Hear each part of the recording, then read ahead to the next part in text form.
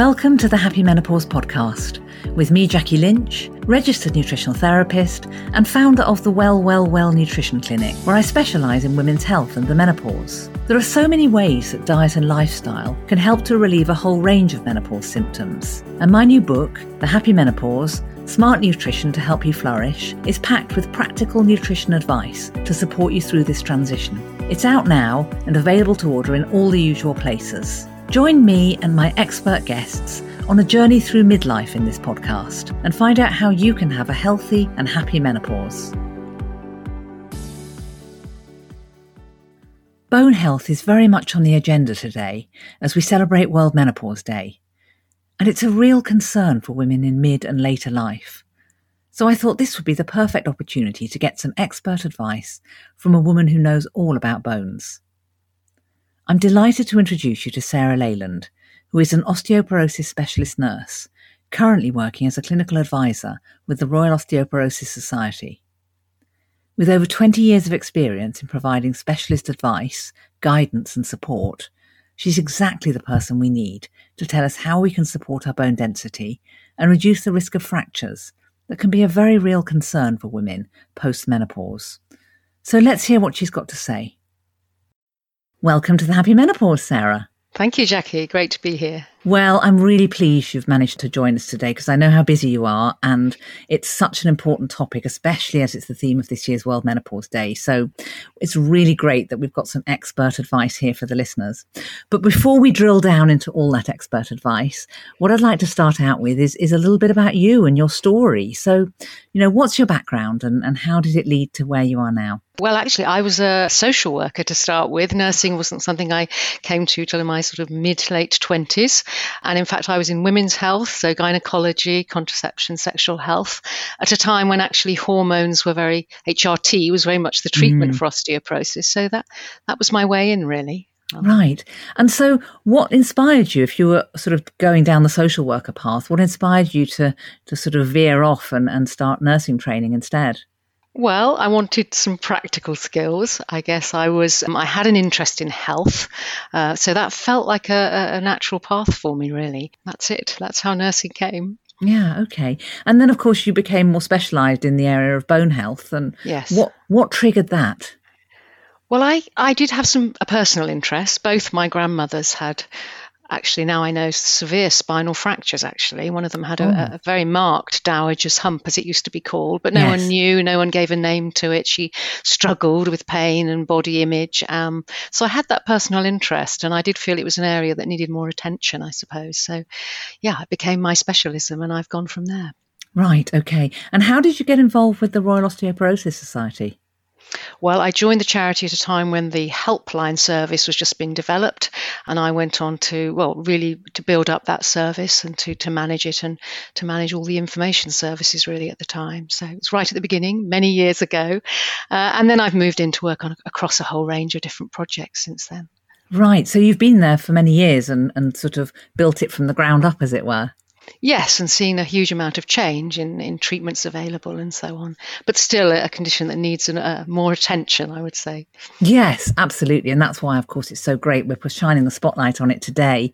So let's talk about bone health then. First of all, let's sort of look at the nitty-gritty of it. I mean, what is bone made of? What is bone? Yeah, good question. So bone is a sort of protein matrix is how it's described, with the minerals, the hard parts sitting within that. And each of our bones it has a sort of outer shell, a hard outer shell. And inside there's a sort of mesh, a scaffolding. You often see those pictures, struts of bone inside. And that's constantly wearing away and rebuilding and changing to keep it healthy and strong. Yeah, so that's what bones are like. They're living structures. They hold us up. They work with our muscles. They store minerals. They produce blood cells, really important organs within the body. And I don't think we always think about our bone health. No, absolutely. So you talked about sort of renewing itself. How does bone renew itself? What is that process?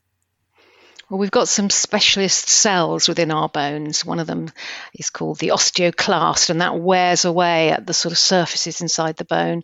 And then another specialist cell called the osteoblast comes along and fills in the little hole that's been worn away. So there is that constant wearing away and rebuilding. And when that's all in balance, our bones, those struts stay strong and thick inside the bone and maintain its strength. Right. So I suppose a little bit like skin cells are constantly renewing themselves and repairing themselves. Yes. The bone is doing that as well. Yes, it is. Yeah. And so, of course, that brings us to bone density, which is something lots of women know we need to be concerned about, but perhaps aren't quite sure why. So why is it so important? Well, bone density is, I suppose, a measure of our bone strength, particularly when we're older. So we can go and have a special sort of scan that will measure how much bone there is in key sites in the body and can actually calculate how dense our bones are. And we know that the lower your bone density, the higher your risk of having a broken bone or a fracture, especially when we fall over. So bone density is a really important, well, it's described as a risk factor for fracture. It's a bit like blood pressure and stroke. It's something we can look at that indicates whether we're at risk of something else. And in this case, it's a broken bone or a fracture. That's the serious thing that we're trying to avoid. Right, okay. So when are our bones at our best? Is it as children? Well, we build up the size and strength of our bones through our younger years. Yes, we reach what's called our peak bone density when we're in our late 20s. So that's probably when our bones are at our biggest and strongest, although we maintain that through most of our life. Is that the same for men? Yes, it certainly is the same for men and for women. And so that's why it's important that we all think about our bone health. I think that's something that sometimes gets missed. It's thought of that osteoporosis is a women's condition, but that isn't actually true. Oh, is that so? And is there a sort of a percentage of men who would get it? What are the statistics? Well, the important thing that we try to focus on is the fractures, is the end point. And we know that 1 in 2 women and 1 in 5 men will go on to have a fracture of some sort after the age of 50. So it's a very common problem, but it is one that I think has, the focus has been on women because obviously women are more at risk. They tend to have a smaller frame. They lose bone density at the menopause, which is obviously very relevant here. Yes. So we lose estrogen levels and they decrease at the menopause, and that begins a process of loss of density and bone strength through our later life. I see.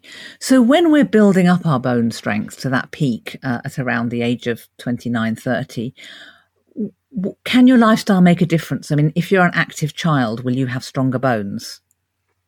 Yes, we do think that is the case. There's been a number of studies, and it does appear that perhaps about 20% of our bone strength is something we can do something about. I mean, there is a big genetic component, but there's something going on there. So we talk about sort of banking bone in those years to get ourselves to the best peak bone mass we can to take us through the rest of our life course, really. So there is a genetic factor. I mean, is there a likelihood if your parents and your mother in particular had issues with bone density, you might? Yes, certainly. There's something there. There's no genetic test you can have. But we know particularly that if your mother or father broke a hip, for instance, that it's much more likely that you are going to break a hip. There's something going on there, some kind of family genetic component, yes. Okay. So let's talk about the pause then and that decline that happens around then. What's going on? Well, the key thing seems to be, as I mentioned before, that our sex hormones, particularly estrogen, and that's something that decreases as women go through and pass the menopause. And estrogen plays quite an important part in helping to maintain our bone strength. So when those levels drop, then we start the balance between bone building and loss of bone, it starts to be lost, and we start to lose bone more rapidly in the first few years after menopause, although everyone goes on, as I say, to lose bone through later life. Okay. Let's talk about osteopenia, osteoporosis, because they're terms I think that people are becoming more familiar with. But how do we know if we've got it? Well, osteoporosis, I have to say, is a word that's sometimes used in a slightly confusing way. It's got a very specific meaning, which is when you have one of these bone density scans and they find that the amount of bone density you've got is significantly lower than the average adult. And they diagnose osteoporosis on a scan. But we do have a broader meaning for osteoporosis as a condition when bones are more likely to break. And indeed, we use the word sometimes when someone's actually got fractures. We say they've got terrible osteoporosis. So, but basically it means a condition when bones lose strength, they break more easily, and it's these fractures or broken bones that lead to any of the pain, or in older people, loss of independence and sort of symptoms. So the spinal fractures lead to that curvature of the spine and loss of height. So that's the kind of condition as a whole. Osteopenia is a word used when your bone density measurement isn't quite as low as that. So again, it's got a kind of technical meaning. Does osteopenia always automatically lead to osteoporosis? As I say, osteopenia is a measurement on the scan, and we're all on a gradual trajectory downwards, so it's more likely. I mean, most women will have osteopenia when they move past the menopause. It's what happens. So on its own, it doesn't really mean very much. It's not a condition as such. So you shouldn't necessarily freak out if you've been told you've got osteopenia. No, and I have to say, I think there are some experts in the field that regret that word was ever sort of conceived, because I think it can cause anxiety. People think they have a medical problem, whereas really I think many of these measurements on the bone density are a really good sort of alert. They remind us that something's going on there, and we need to think about our bone strength, our bone health as a whole. That's the important thing. And so it's an opportunity to take steps. Yes. Yes. Okay. So what are the risk factors for osteoporosis? Well, as I say, it's osteoporosis and fractures we're thinking about. We know older age. We know that our bones get less strong as we get older. As I say, women can be more at risk. We know that some medical conditions may increase your risk of osteoporosis. So a very important one I think to think about here is early menopause. Yes. So if you had a menopause before the age of 45 and particularly before 40, so you're losing that estrogen protection a lot earlier, that's really important as a risk factor. We know that some medications, so things like steroids, which are used to treat other conditions, and also some of the new treatments for breast cancer and prostate cancer, which have an effect on hormone levels, they too can put us at risk. So there are a number of important things to think about in terms of risk of osteoporosis and of fractures. And are there any lifestyle factors that can be risks? Yes, we know that some of these lifestyle factors like exercising are important. So, for instance, if you're very immobile for long periods, you're not giving your bones, exercise means giving your bones work to do, and they like that and they keep their strength. So if you've got some kind of condition that means you're very immobile, that's important too.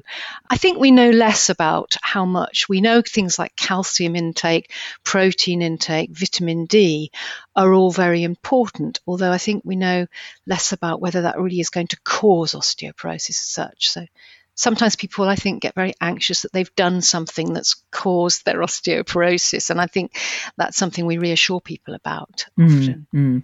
Now, I know you were keen to talk about fracture risk assessment, so can you tell us why that's important? Well, I think we've moved away from just focusing on this diagnosis on a bone density scan. I know people get quite fixed on that. Have they or have they not got osteoporosis? And it's a very important factor. But these days, certainly if you go to see a healthcare professional, they will do this thing called a fracture risk assessment, where they sort of piece together all the different risk factors, all the things that tell us something about your bone strength. And that's what they'll base their decision on when they're looking at, do you need a drug treatment, for instance? So, and it can be a little confusing because people think, well, I've got osteoporosis on the scan, but I'm not being offered a treatment right now. And that's perhaps because your actual fracture risk at your age, or looking at everything as a whole, doesn't indicate you need a treatment. So I think it's got a little bit more complex, but it's now a little bit more holistic in trying to understand what someone's bone strength is like. So taking in all the overall factors that could be contributing. I see. Yes.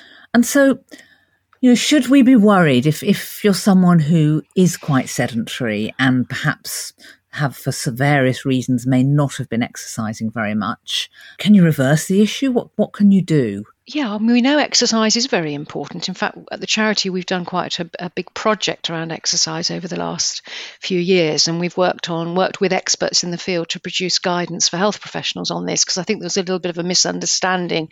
This word weight bearing is thrown around, but people don't quite know what it means. So we have really drilled down into that a bit. And what we know is that you need to be doing what's called weight bearing exercise. So that's standing with your body's weight pulling on the skeleton, but putting a little bit more force behind that if you can. So that is things like jogging, low level jumping, and also what we call muscle resistance exercise. So that could be using weights, resistance bands, really working your muscles quite hard.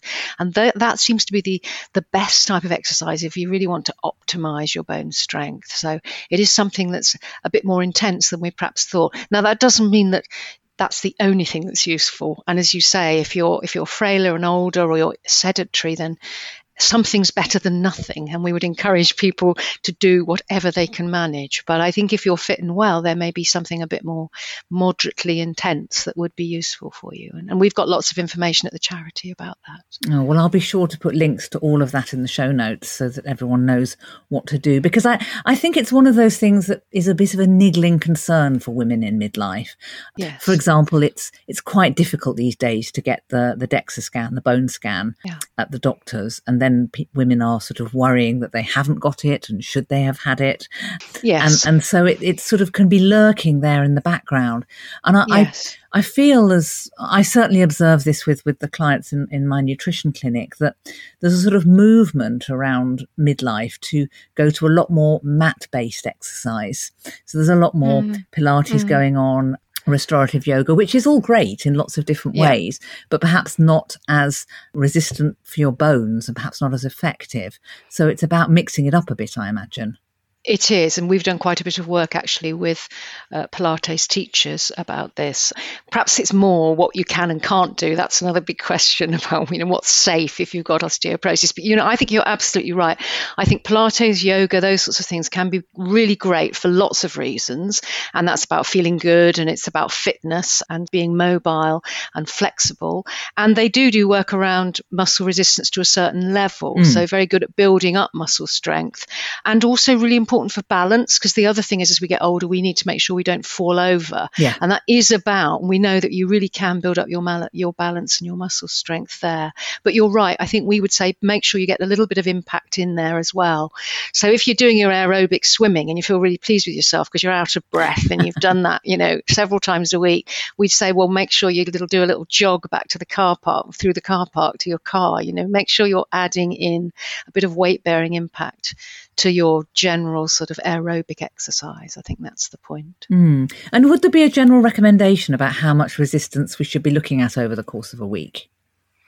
Yes, I mean, I think we've tried to add to what's already recommended. So we know that I think they say 150 minutes a week, but we'd say on most days, try and be doing about sort of 50 impacts if you can. So that is really thinking, if I'm running up and down stairs, or I'm doing a little stroll to my car or whatever, try and add in a bit of impact. And we also talk about muscle resistance exercise, and that is a little bit specialist, but for those who can manage it and who are going to the gym or using weights, well, you should really be working a bit to what they say is 8 to 12 repetitions max, 3 times 3 sets. It is really trying to work hard.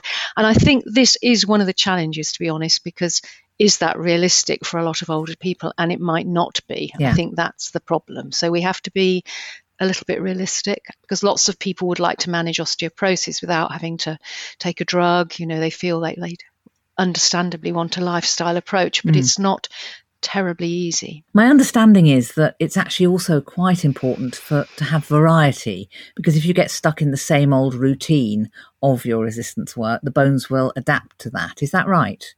Yes, and I think that's applied particularly to the impact. They talk about, a variety of exercise, and this is changing and moving in different directions, and this is where not just walking or not just doing one sort of exercise. You're absolutely right. Variety is very important, and I think that's great. So mix and match and keep changing. And I think that's where the increasing muscle resistance is important. If you've got to the point where you can easily lift a weight, then you need to move on to a bigger weight. I mean, to be honest, that's the sort of serious approach, I guess. Yeah. Okay. So if you do end up with a high fracture risk or a diagnosis of osteoporosis, what are the options for managing that beyond thinking about careful exercise? Well, I think lifestyle continues to be important, and one can't promise that means people want to know, will I improve my bone density if I? And I think you can't promise that, but it's all continues to be important. It's complementary. So you need to keep doing all those things. And in fact, exercising, you can do more than you probably think. And again, we've got information about that.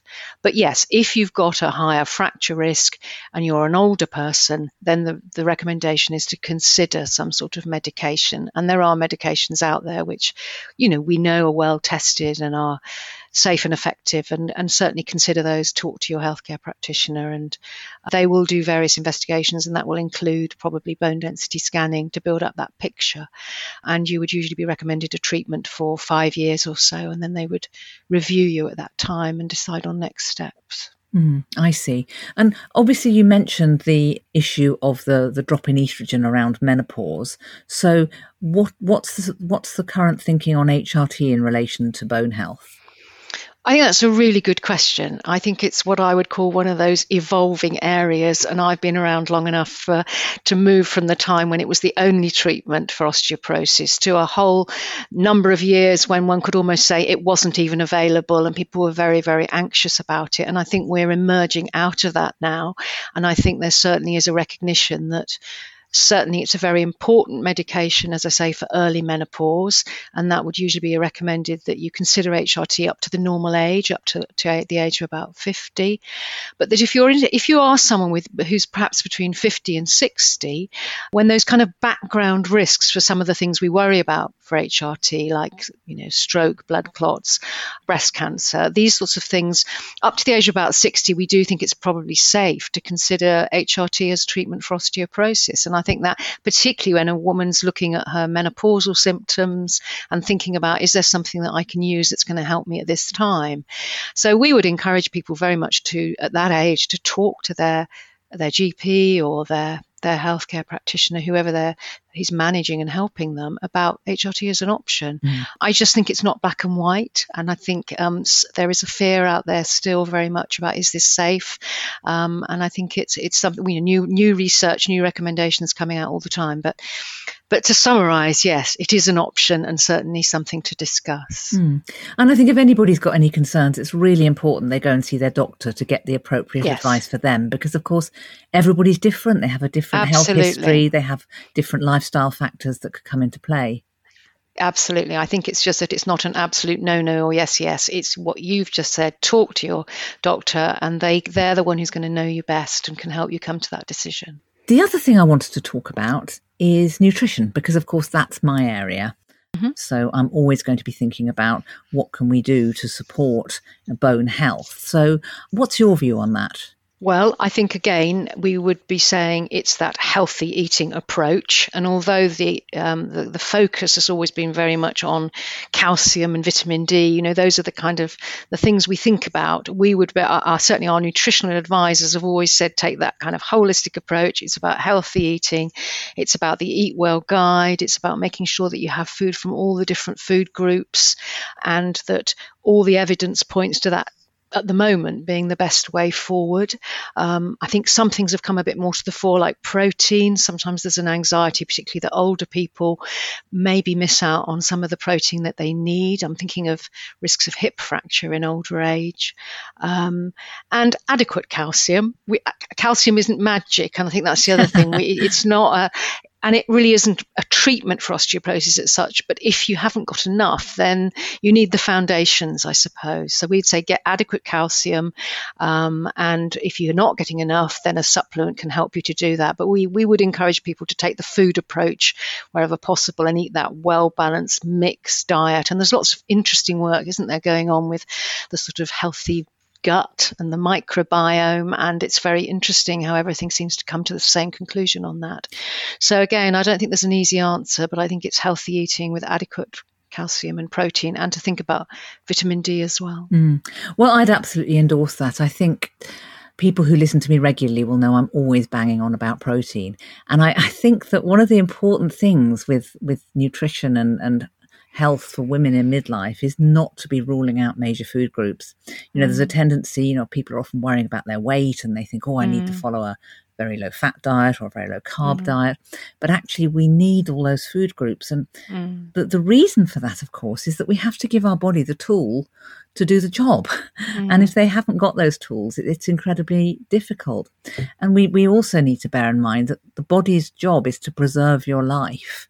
And so if you are having very low levels of protein, for example, in your diet, then it will always prioritize the vital organs.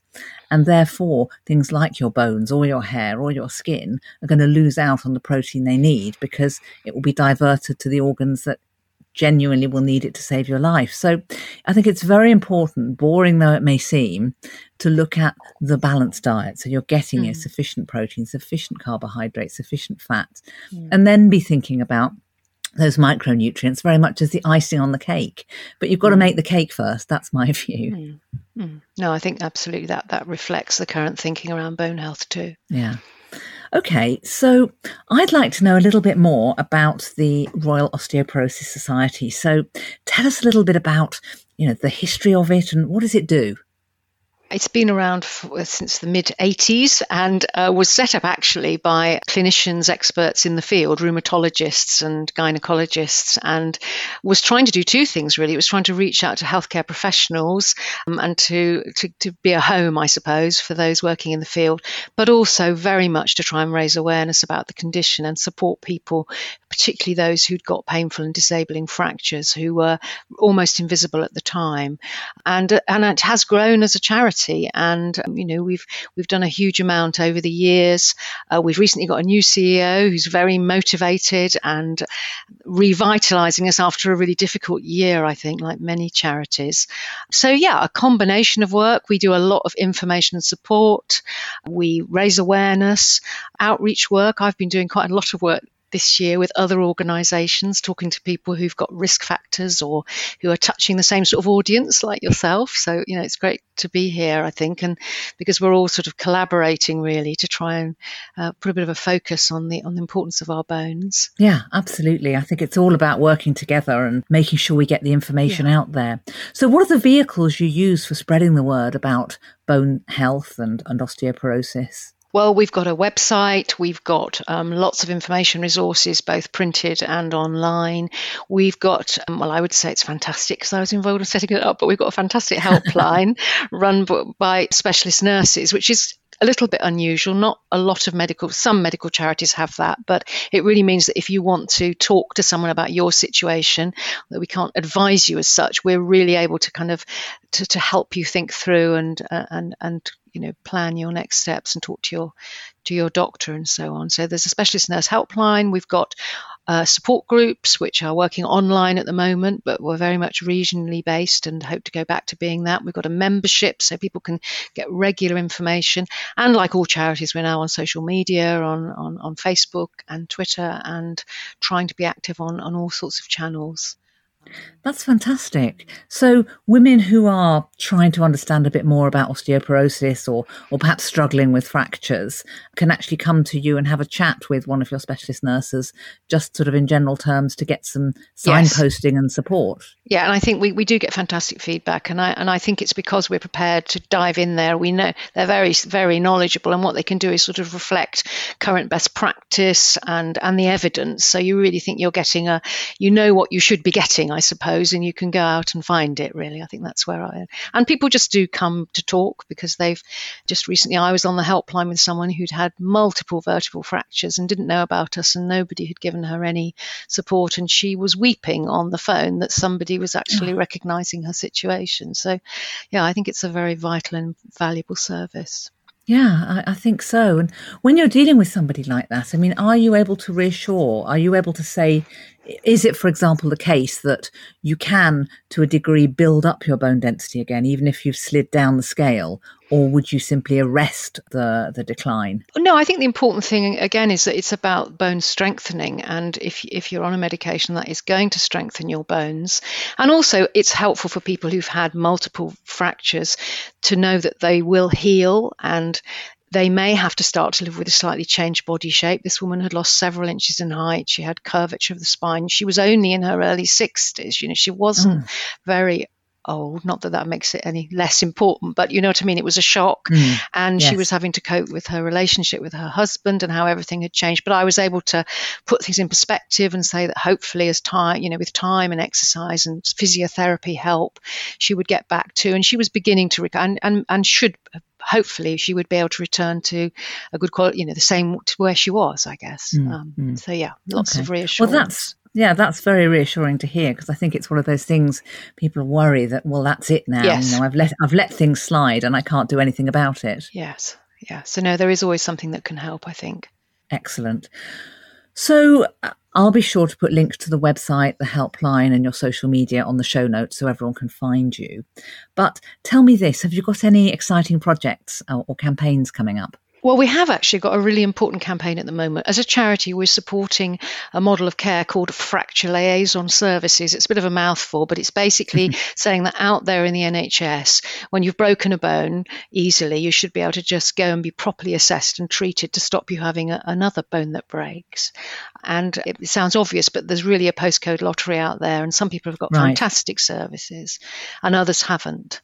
So we're really ramping up our campaign at the moment, and on World Osteoporosis Day, another important day, obviously, after World Menopause Day, so that's the 20th of October, we're asking all our supporters to sort of email their MP, and we're having a sort of mass virtual lobby of Parliament. Oh, that sounds like a great campaign. Will there be a link for that people could go to? Yep, I can certainly add that into the information, because what we really want to sort of launch a new policy manifesto to get osteoporosis and bone health much higher up the policy agenda. Yeah, fantastic. And we're going to be taking that to 10 Downing Street. So yeah, exciting things happening on the 20th of October. And if anyone's interested in finding out more, we can certainly update them. Yeah, well, the listeners are very engaged generally, so I'm sure they'll be more than happy to help with that campaign, because it's all about our health and we need to be proactive about that. So if we're able to get the advice and support when there is that sense of a little bit of a red flag with a fracture, that could change everything. Yes.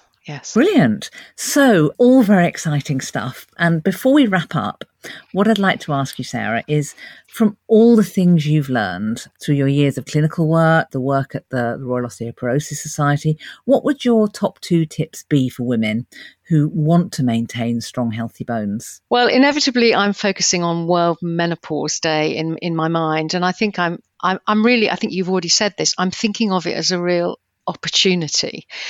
So it's a time when it is worth really focusing on these risk factors we've been talking about. You know, is there something here that applies to you? Do you need to discuss it and think about whether you need some further investigations, whether you need a treatment? So it is a point in your life when these things start to be relevant. So that's my first thing. Think about risk factors and get the investigations and treatments that you might need. And then the second is really all the things we've discussed, which is there are so many lifestyle changes that you can make. And even if you don't need a treatment right at the menopause, and you may not, even if you've got osteoporosis, you can make some positive changes: exercise, healthy eating, not smoking, reducing your alcohol. And the great thing is that all these positive changes will mirror the advice for other health conditions. I think that's great news. So what you do for your bones, you do for your cancer risk, you do for your heart disease risk. So it all fits together nicely. So really just my thinking is see menopause as an opportunity for your bone health for the rest of your life. Excellent, very wise words. Yes, I would agree with that. I think that one of the things I love about nutrition is that it's a great big network of action in the body. And by working on one particular area, you nearly always gain benefits in another area. Because as you say, it's all about the healthy eating, the providing the tools to your body to do what it needs to do. So I think that's excellent advice. So, Sarah, thank you so much for joining us today. It's been really interesting and incredibly helpful, I think, to get such sort of calm, expert and clear advice. So thanks for joining us. Thank you, Jackie. I've really enjoyed it. I hope that's given you the impetus you need to be more proactive about supporting your bones by factoring little bursts of resistance work into your day, whether making a point of running up the stairs, doing a few star jumps as you boil the kettle, or getting out the resistance band. Every little helps, as they say. If you'd like to find out more about Sarah and her work at the Royal Osteoporosis Society, are keen to contact the nurse helpline she mentioned, or would like to lobby Parliament on World Osteoporosis Day, hop on over to the podcast page on my website, well-well-well.co.uk, where I've put all the relevant links in the show notes. Next month, the spotlight is on immune support and how the food that you eat can really make a difference to your resilience as we move into the winter when the cold and flu viruses are out to get us. If you've enjoyed the podcast, please do leave a 5-star rating and a review on Apple Podcasts or whichever platform you listen on. And make sure you tell all your friends. It makes a huge difference to the visibility of the podcast and really helps to spread the word. Because every woman deserves to have a happy menopause. Thanks so much for listening. Bye for now.